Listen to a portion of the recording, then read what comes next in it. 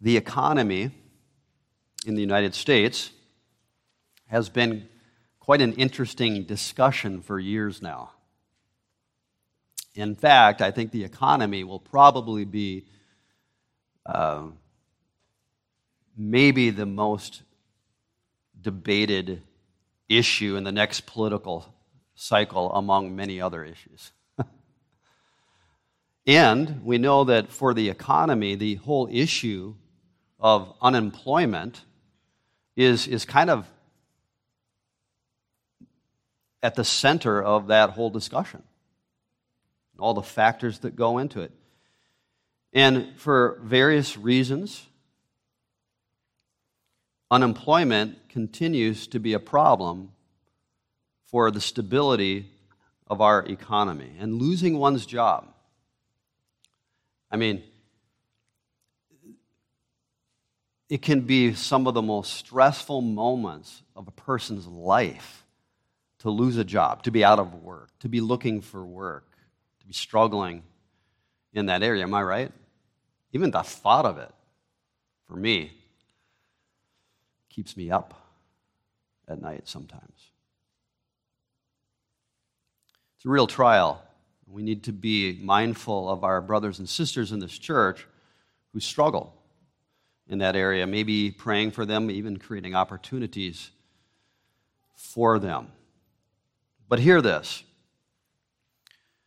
There ought not to be such a thing as unemployment in Christ's church.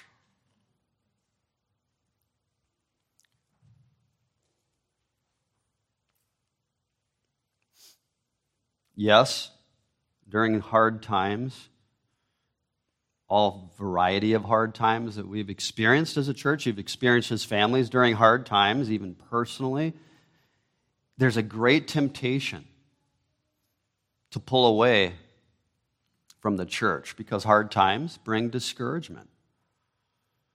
And being part of the body when you're discouraged is what you need, but it's really difficult. It's counterintuitive. So we're tempted during the pressure, during the trials and the sufferings, right, to pull away, to go it alone, to check out of the church. We're tempted to become spiritually unemployed. But this is not the Spirit of God at work.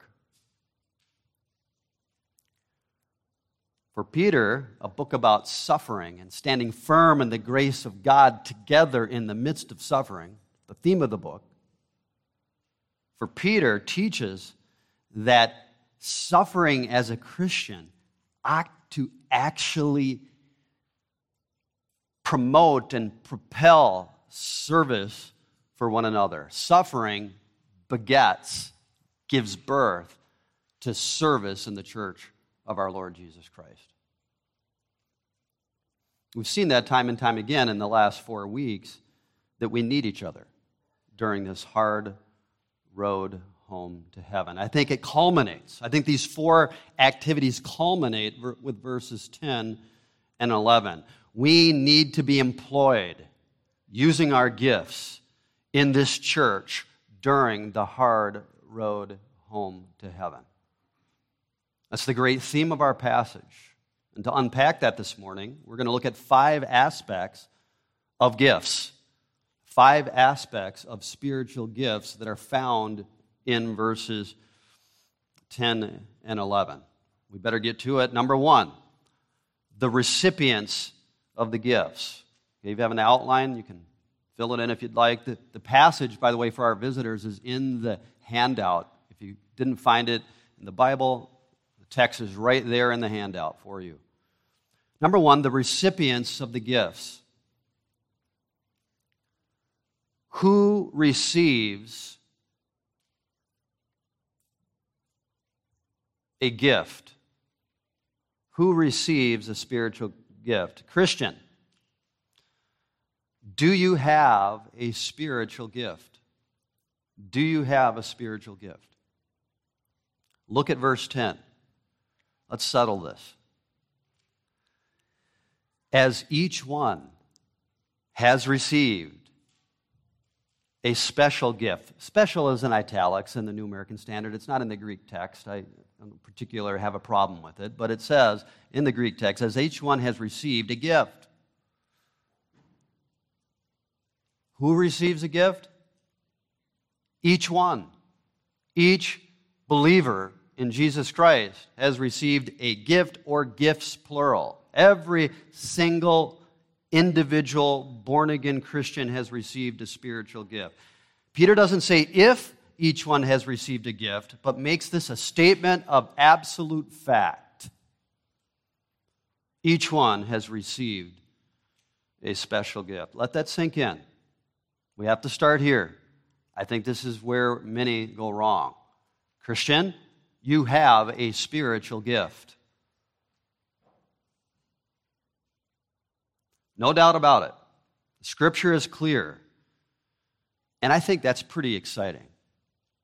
I think that is an exciting thought. Isn't it? It's kind of disappointing.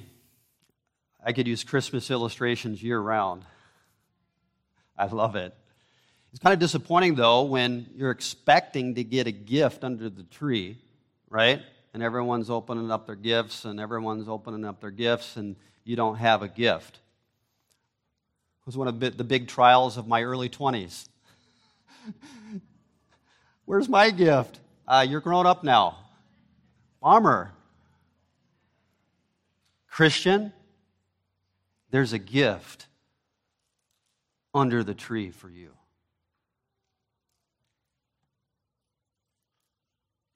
You're not disappointed.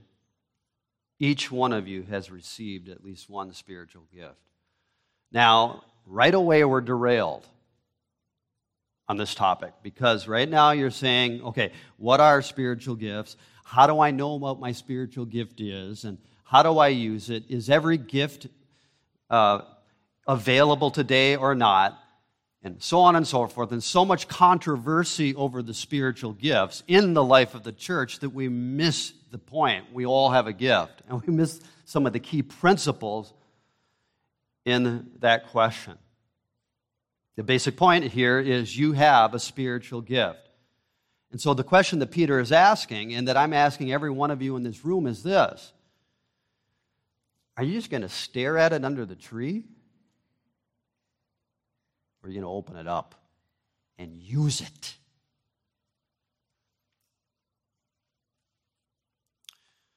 You say, well, what in the world is a spiritual gift? Good question. That leads us to our second point. Number one, the recipients of the gifts, each one. Number two, the nature of the gifts. Okay, so let's talk about the gift or gifts. The word translated gift in verse 10 is the Greek word charisma. What does charisma mean? It's an interesting word. It means a gift. But at the root of the word and of the idea of a gift is the word grace. Grace. The emphasis on this gift that we have each received is something that has been graciously given to us. A divine favor that's been freely granted. There's a freeness in this word. There's a graciousness there. A benefit that has been freely bestowed upon you. At the heart of this word, translated gift, is grace. Unmerited favor from God to you. It's amazing. So let me just give you a definition of the word gift to maybe get us started. So write this down if you're fast. A gift is a supernatural endowment, and maybe we have to look that word up as well. A supernatural endowment from God given for the good of His people. It's a supernatural endowment from God to you given for the good of His people. And I think this is confirmed, this definition and this concept of grace is confirmed at the end of verse 10. Take a look at it. Okay? As each one has received a special gift, employ it in serving one another as good stewards of what? As good stewards of, this is almost a definition of a gift, a good steward of, what is a gift? The manifold grace of God. The varied, multicolored, multifaceted grace of God. We're good stewards of that. Listen to this. The gift that you have been given is going to be to others an expression of the grace of God, of the manifold grace of God. The gift that God has given you is a conduit of God's grace to others for their spiritual good. So, implications of the word gift here and grace. Okay, this is important. You did not earn this gift. The spiritual gift that you possess, you did not earn it because it's a gift. Watch this. This whole idea, this is the freeness of God's grace and distribution. You cannot do enough good things to purchase it. You cannot pray that you would receive it. You can't in any manner generate it or prepare for it or even train for the reception of this gift. If every single Christian, let's say you're reading this, you got born again 5 minutes ago. Every single believer in Jesus Christ has received a gift, a divine enablement given freely to him or her graciously by God for others. And so then, the spiritual gift is not something you earn or work up or seek after. They are given to you as a package from God the moment you put your faith in Jesus Christ, the moment you were born again at conversion. Part of the package of God's grace to you in Christ and salvation is the gracious giving of a spiritual gift or gifts. That would sort out a lot of things if we really understood that truth. It's a sovereign distribution of the gifts of the Spirit. This is confirmed for us by one word in verse 10. Find it. Here it is. As each one has what? Received. Now, parents do buy their own gifts and then wrap them up and put them under the Christmas tree. That's how desperate we are. That's not how it works with God's gifts. No, we receive them. We don't earn them No, they're freely given. That word received is huge here. We've received gifts. We don't take gifts. We don't make gifts. We receive gifts. So, that translation gift from the word charisma is very appropriate here. It's God's grace. So, I think you guessed it. From whom have you received the gift? We've received it. Okay, you have good theology here. We've received it from God. Look at the end of verse 10. Here's the definition of a gift. Verse 10, the manifold grace of God, or the grace from God. The source is God. Verse 11, he speaks the very utterances of God. He who serves with the strength that God supplies because he's giving it, because it's his gift. His enablement. God is the giver. We are the receiver of gifts at conversion. And you have one if you're converted to Jesus Christ. This is all from God. This is all about God. In another passage of the Scripture, especially the one that Jeremy read, we realize that in the divine councils, the third person of the Trinity, the Holy Spirit is the unique giver of spiritual gifts. Okay. I wish the Universal Church of Christ would wake up to just some of the basic principles in this verse from the very beginning. Number one, you have a gift. It's from God. You didn't work for it or work it up. It's grace. You received it the moment you were born again. These gifts are from God, for God, and through God. But why? Why? That leads us to our third point. Third aspect of spiritual gifts from this text, number 3, the use of the gifts. The use of the gifts. Okay, let's find it again. Look at back to verse 10. I'm going to let you read it on your own. Read it. Just take a second. Little downtime.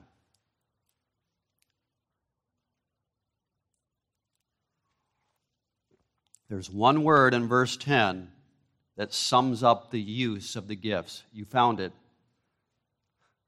Verse 10.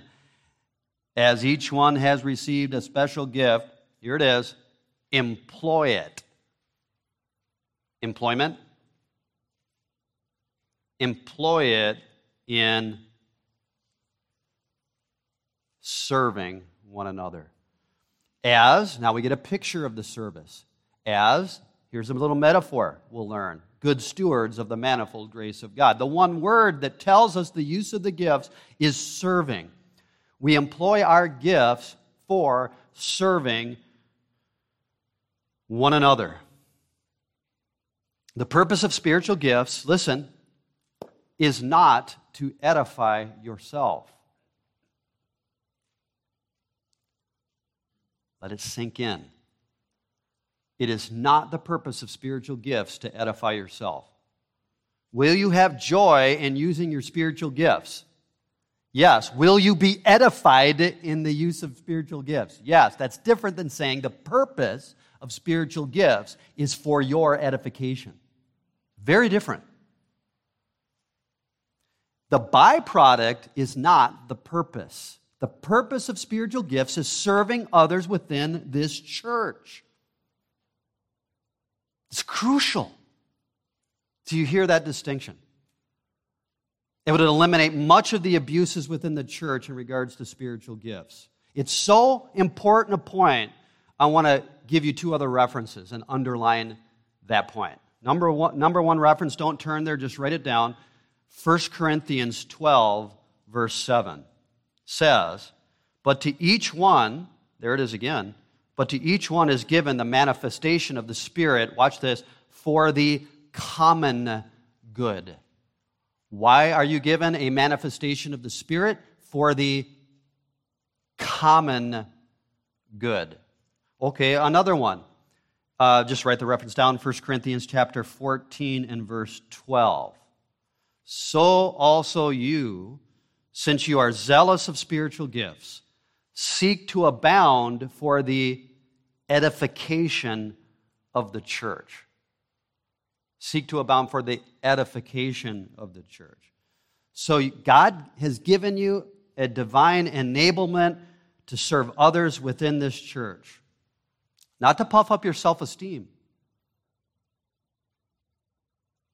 but to serve others. The use of the spiritual gift, then, is to serve others. You say, well, what does that look like? Let's fill this out. Well, Peter fills it out by giving us an illustration. Thankfully, it starts with another S. We serve others how? As, here's the picture, as what? Stewards of the gifts, or stewards of the manifold grace of God, which is what gifts are. Stewards. We serve as stewards. That's the use of the gifts. What then is a steward? We got to know what a steward is to really get this. So let's talk about stewardship and stewards. In the New Testament times, that was everyone knew what stewardship was, what a steward was. So I don't think we know as much about that. So let me try to explain it. A steward, so let's say you're the owner of an estate, and it's got all kinds of people that work for you on the ground at various aspects of the estate. It's just pretty much a small business. It's huge. It's a compound. And you got the owner and you've got the people carrying it out, but you got someone in the middle distributing the rations and the monies and the stuff and all of the stuff the owner has, the resources and their land and their food and their supplies, and all of that's got to get down to the people on the ground, forwarding the mission of the great owner. And so he hires a steward to do that job. It's got to be a tough job. Middleman. between God and others.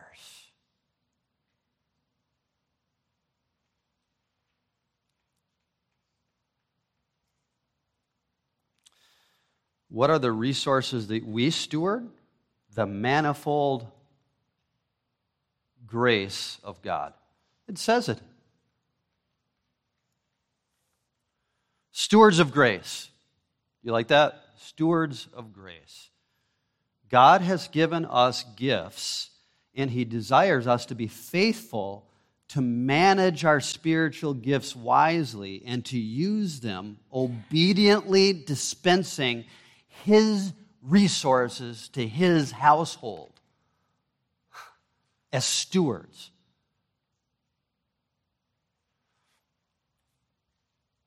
If I were given $100,000 by the owner of a property and told to manage it wisely, and of this whole property, and there are people working there, I would need to invest that money. I would need to spend it on things that promoted the owner's vision. I need to build up his household, expanding his influences. I'd have to use the gifts as a good steward of the gifts. There's so much to be said about the stewardship of the spiritual gift that God has given you. I can't even go there. I'm trying to convince us that we have one.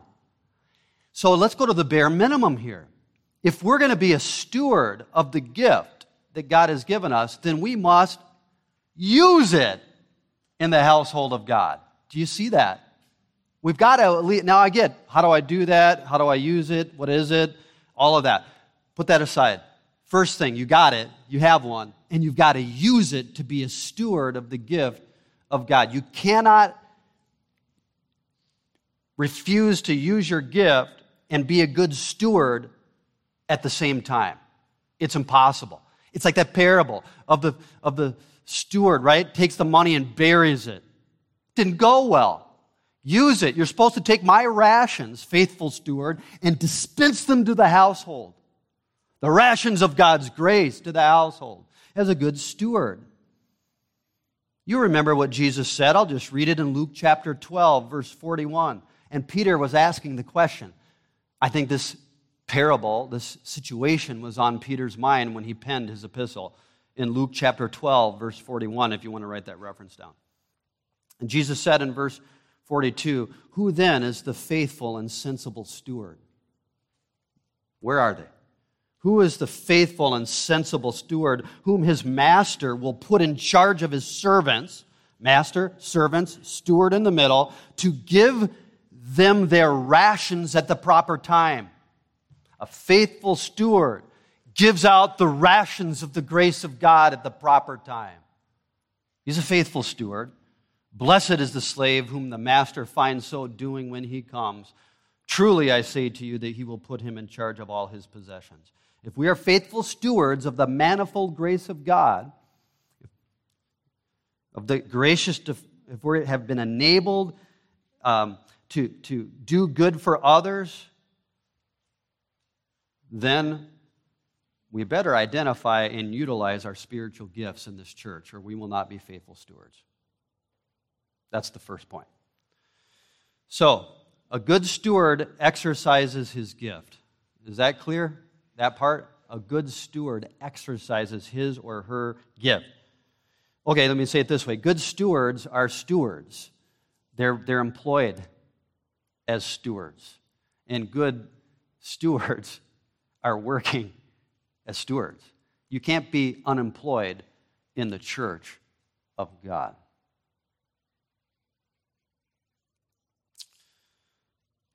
It's a divine imperative, by the way. I mean, as each one has received a special gift, employ it. That's called an imperative. In the Greek text, that's a command from Peter to the churches. So, if God has gifted you to preach, you had better preach. If God has gifted you to give, you had better give. If God has gifted you to serve, and we see this in Romans chapter 12 in verse 6. I just want to show you this. In Romans 12, verse 6, since we have gifts that differ according to the grace given to us, each of us is to exercise them accordingly. You have it, the same command that Paul uses. Let's do it. Employ them. So, this gift is about serving others. This is not a competition over spiritual gifts. I've seen Christian empires built around one person's spiritual gift. I've seen Christian empires torn down in a day because of one person employing their spiritual gifts. It's easy to use these gifts, even genuine gifts, for personal gratification, for personal glory, for a pat on the back, and even a paycheck. But brothers and sisters, this is not the use of the spiritual gifts. Gifts are not about us at all. They are for others unto the glory of God. Gifts are serving up God's grace to others. Now, I need to clarify that because everyone's panicking. Christian, before I clarify, let it sink in. This is what the text said. This is the oracle of God. You, Christian, are one of the primary ways God gives grace to other Christians. Let me explain. Did you not preach the gospel to someone? And then the Lord, right, using you, opened up their eyes to believe. It was His grace. He opened their heart. He gave them salvation. And you remember back to the past grace given to you. God saved you. And we look forward to future grace that it will be revealed to us at the revelation of our Lord Jesus Christ, when all of the stuff about our redemption that is just partway done will be completely and finally fulfilled. When we see Him, we'll be like Him. So there's a future grace to come. But do you realize that in the in-between time, we are in need of God's grace? We are in need of divine enablement. This is the grace, is God's power. It's God's strength. It's a taste of His goodness. It's seeing His glory that impels you to live out and to hope for the salvation that has been finished in the work of Jesus. We need this grace daily. Daily grace. Let me tell you what I mean. You're having a hard time at work. Lord, you say it all the time, Lord, please give me grace. Okay? Lord, I'm having a great difficulty at home with my unsaved husband. Lord, give me. Lord, I'm suffering ridicule for sharing the gospel with my best friend. I've now lost my best friend. Maybe I should have said nothing. Lord, give me grace. Lord, I don't know what to do about this other person's sin. This relationship is so hard. Lord, give me grace. Lord, feel so worn out lately. Like I want to give up. I want to quit. Lord, help me. Give me grace. Present grace is needed. And what I want you to see from this text is that God has answered your prayer primarily through the activity and exercise of other faithful believers using their spiritual gifts, serving you, stewarding God's grace to you. Did you hear that?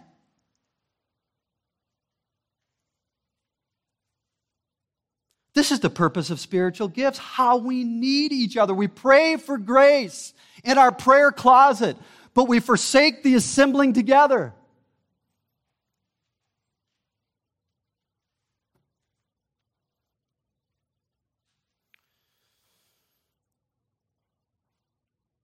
Dan, once again, we were blessed by God to call it grace groups. It sounded cute at the time, but now we know. What a wonderful opportunity is grace groups to employ your spiritual gift in serving one another. In fact, that is a stated purpose of the grace groups, to have a context, to use our spiritual gifts in the service of each other.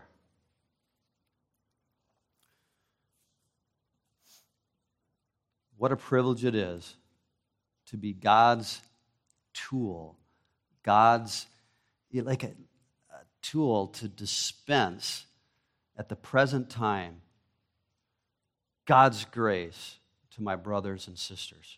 This is what our scripture reading was all about. in the body metaphor.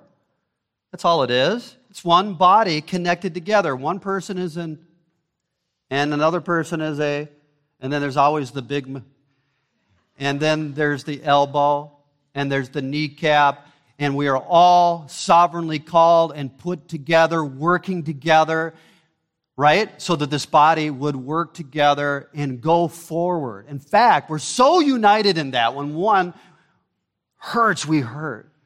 And when one is excited, we're excited. We're one body. That's the whole point. We're all necessary and integral in order for the body to function well. The body to function well is sanctification. It's moving forward for the glory of Christ. Christian, you are one of the primary ways God distributes His enablement, His enabling grace to believers today. And that is exciting. That is exciting. Certainly wants me to figure out a little bit more about spiritual gifts. So to that we turn. It leads us to the fourth point, the categories of the gifts. Let's get to it now. Let's get practical. I hope that was practical, but now let's get to it. In this text, the categories of the gifts. In verse 11, Peter gives two examples of the spiritual gifts, which I do think are two broad and general categories for the spiritual gifts. And let's see if you can see the two categories as I read verse 11. Whoever speaks is to do so as one who is speaking the utterances of God. Whoever serves is to do so as one who is serving by the strength which God supplies. There you go. You got it. The two categories of gifts are what? Speaking and serving gifts. I think that's sustainable right in the text.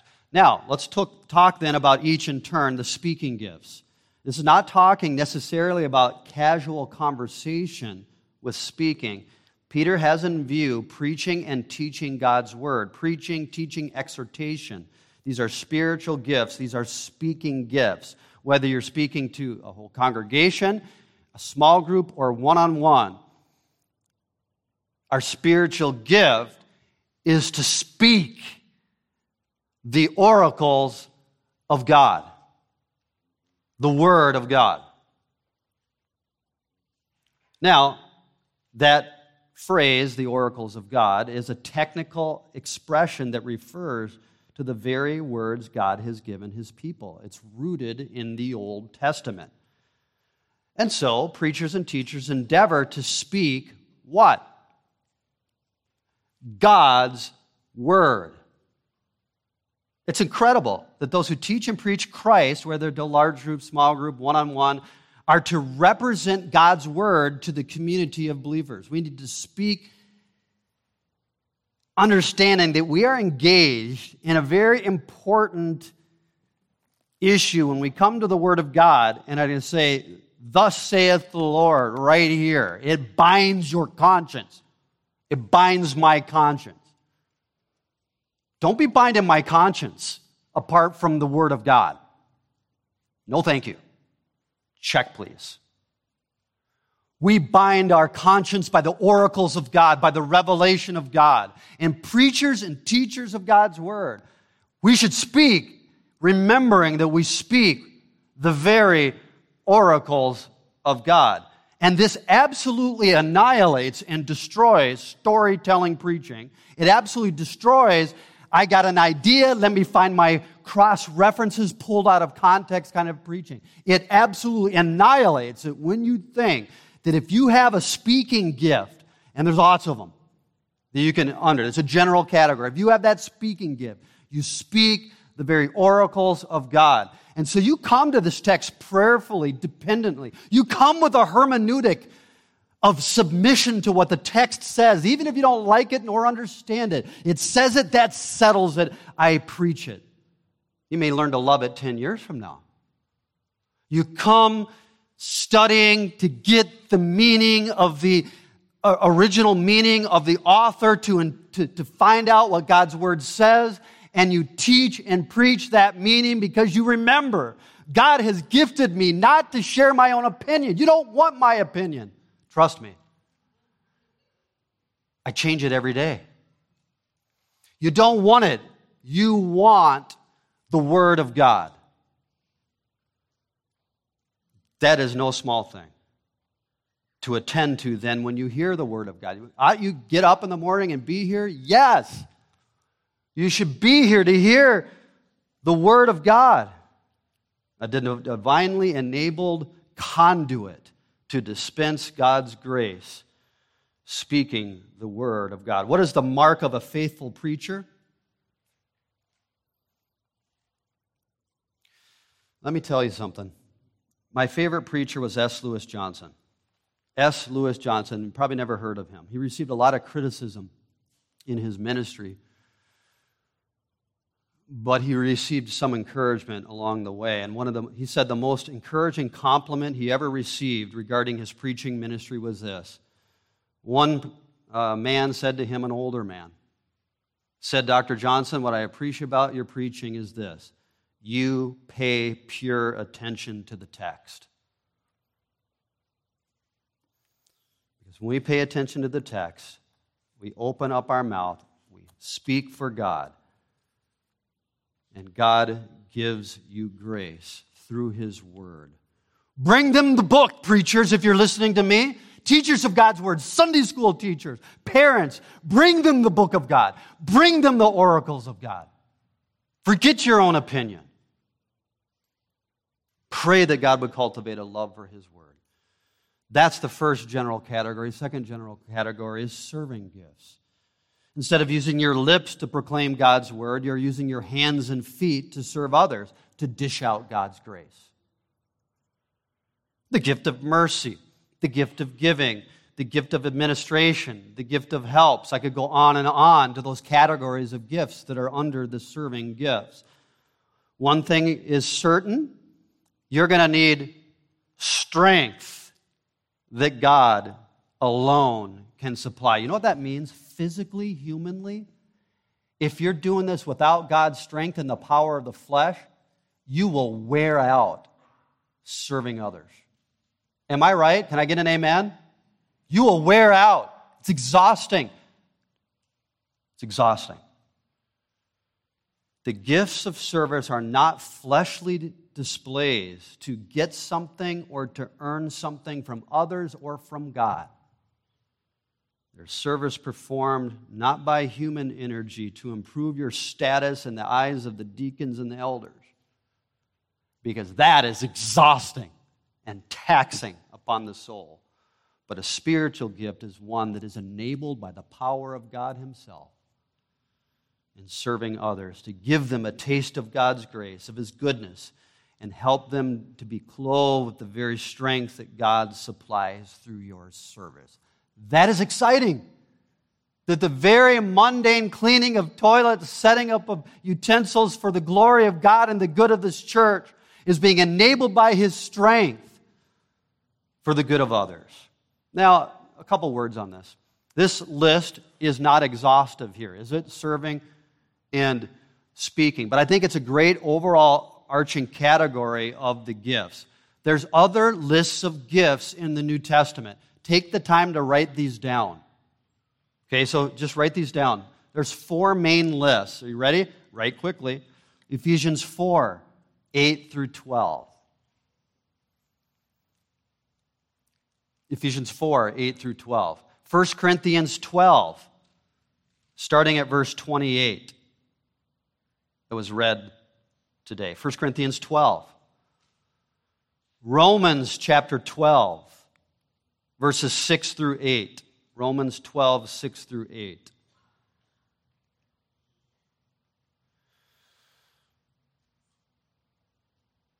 And then there's another list in 1 Corinthians 12, 8 through 10. But so I just put all of 1 Corinthians 12 there. There's a couple of lists in 1 Corinthians 12. And then our passage. Now, here's what I want you to know about this. This is where I land on this. You may disagree, that's okay. It's not the primary point here. There's 4 lists, and then there's this general list by Peter that puts them in categories. Because the lists are different, and because there's other special gifts, like the gift of celibacy, for example, in 1 Corinthians, I don't think that the lists are exhaustive. And that makes sense to me when I read the term manifold grace of God, various grace of God. Praise God, His gifts through His people are just as varied as the type of trials that we run into. Various trials, various gifts. So I don't think it's exhaustive here, these lists. I think it's unique, and God gives them. So the lists are not exhaustive, and you can chew on that. Number 2, discover your spiritual gift. If you have one, let's figure it out. You say, how do I know what gift God has given me? Now we're getting to the very thing you wanted to talk about at the end. How do I know what gift? I think you should be careful to rely on your own subjective impression on how you are gifted. Be careful with that. While that may play a little bit of a part, and maybe some sort of a gift sheet that you fill out might play a little bit of a part, I think there's even a much better way. Instead of this, although maybe there's a part there, instead of this, let's start with Peter's words and develop a settled conviction that you have a spiritual gift. We got to start there. Most of you are wondering about that, and so you can't get on to the next step. You have a spiritual gift if you are a believer. Then I think the next step would be to take those references this afternoon or this week with the list and read them over and take some notes about what you see there under the broad categories of speaking and serving. Read what's there, okay? Then, as you're reading, begin to pray for God to show you, to reveal your own gift or gifts.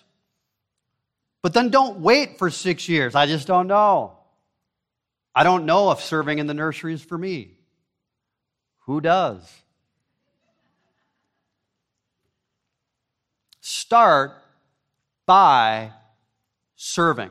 You want to know how to determine what your gift is? Start serving. Start serving. We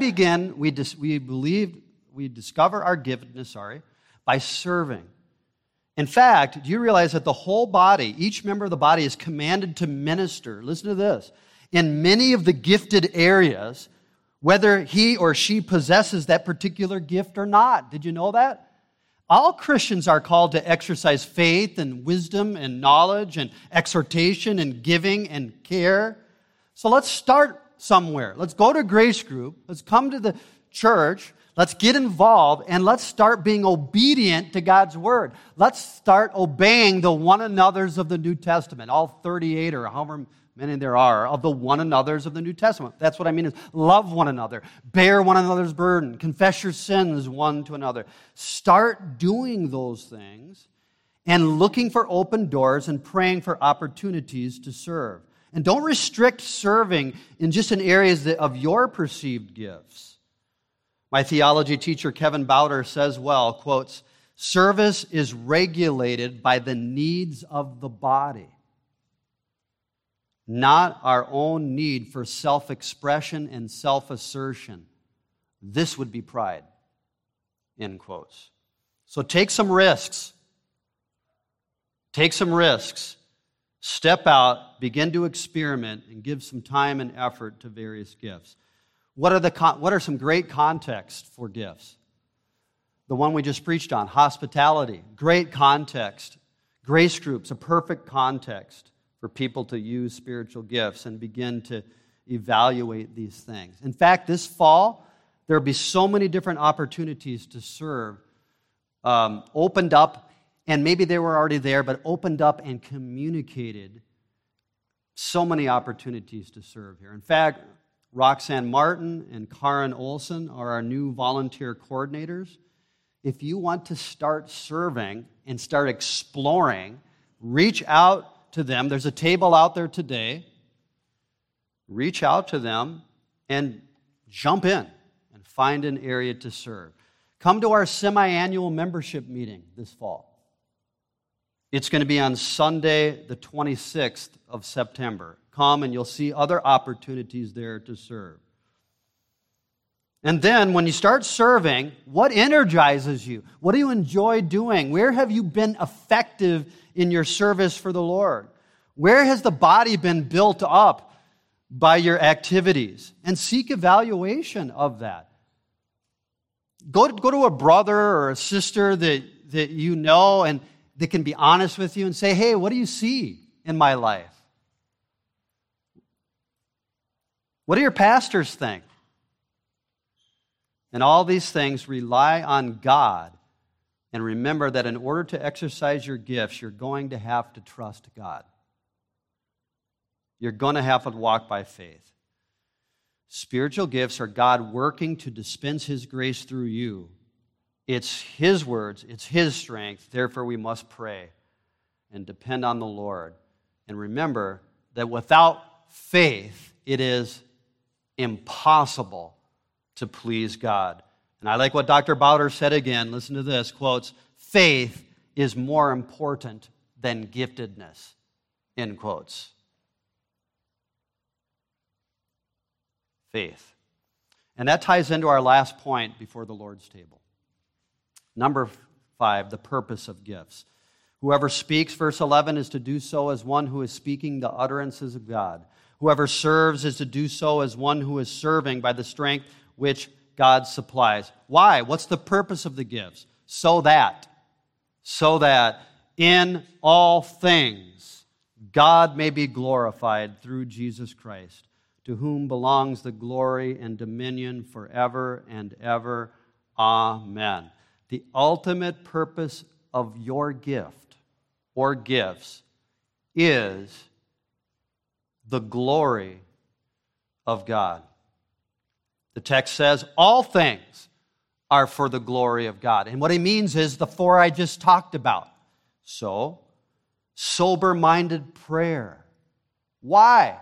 For the praise and worship of God. Sin-covering love. Why? For the fame of God.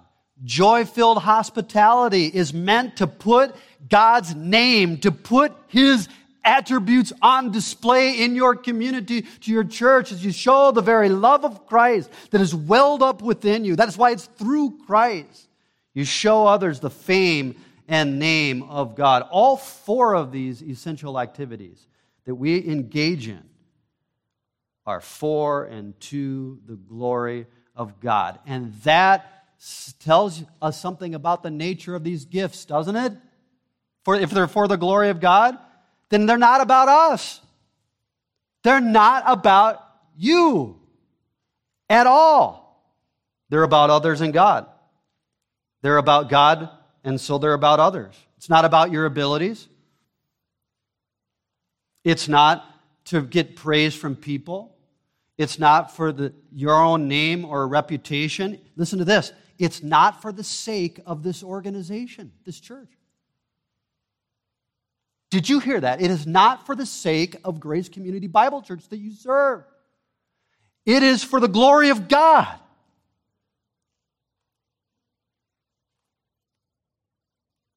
For it is God's word that we speak. It is God's strength that people are seeing. Not our strength. It's not our words. It's Him. Spirit of the living God working in us. That is why Peter says, through Jesus Christ, we have entered into the possibility and privilege of glorifying God by using our gifts only through the gospel of our Lord Jesus Christ. We are only conduits of God's grace to others unless we have first received that grace from Christ. We can only give grace to others if we have experienced the grace of Christ, the full forgiveness of all of our sins, being clothed with His perfect righteousness so we can finally rest and take that criticism. We don't care. Are you going to make it to heaven? I'm a doormat. Wipe your feet off on me as long as you enter into glory. I'm safe in Christ. I'm His child. He's never kicking me out of His home. And when we are holding on to the manifold grace of God in the gospel, then we are propelled for the glory of God to give grace to others. And therefore, if gifts are through Jesus Christ, listen, then the best way to employ our gifts is to trust our Lord Jesus Christ. And that is why this text begins. The end of all things is near. Because our hope is fixed on the revelation and the glory and the rest and the relief to be brought to us at the revelation of Jesus Christ. So we pray, so we cover, so we practice hospitality, and so we serve others with our gifts, all for the glory of God. So, it's time to get off the spiritual unemployment list. It's time to take a job in Christ Church. Why? Because I want you to? No. This is the oracle of God. And all God's people said, like Peter did right in this passage, Amen. Which means, it's true. So be it.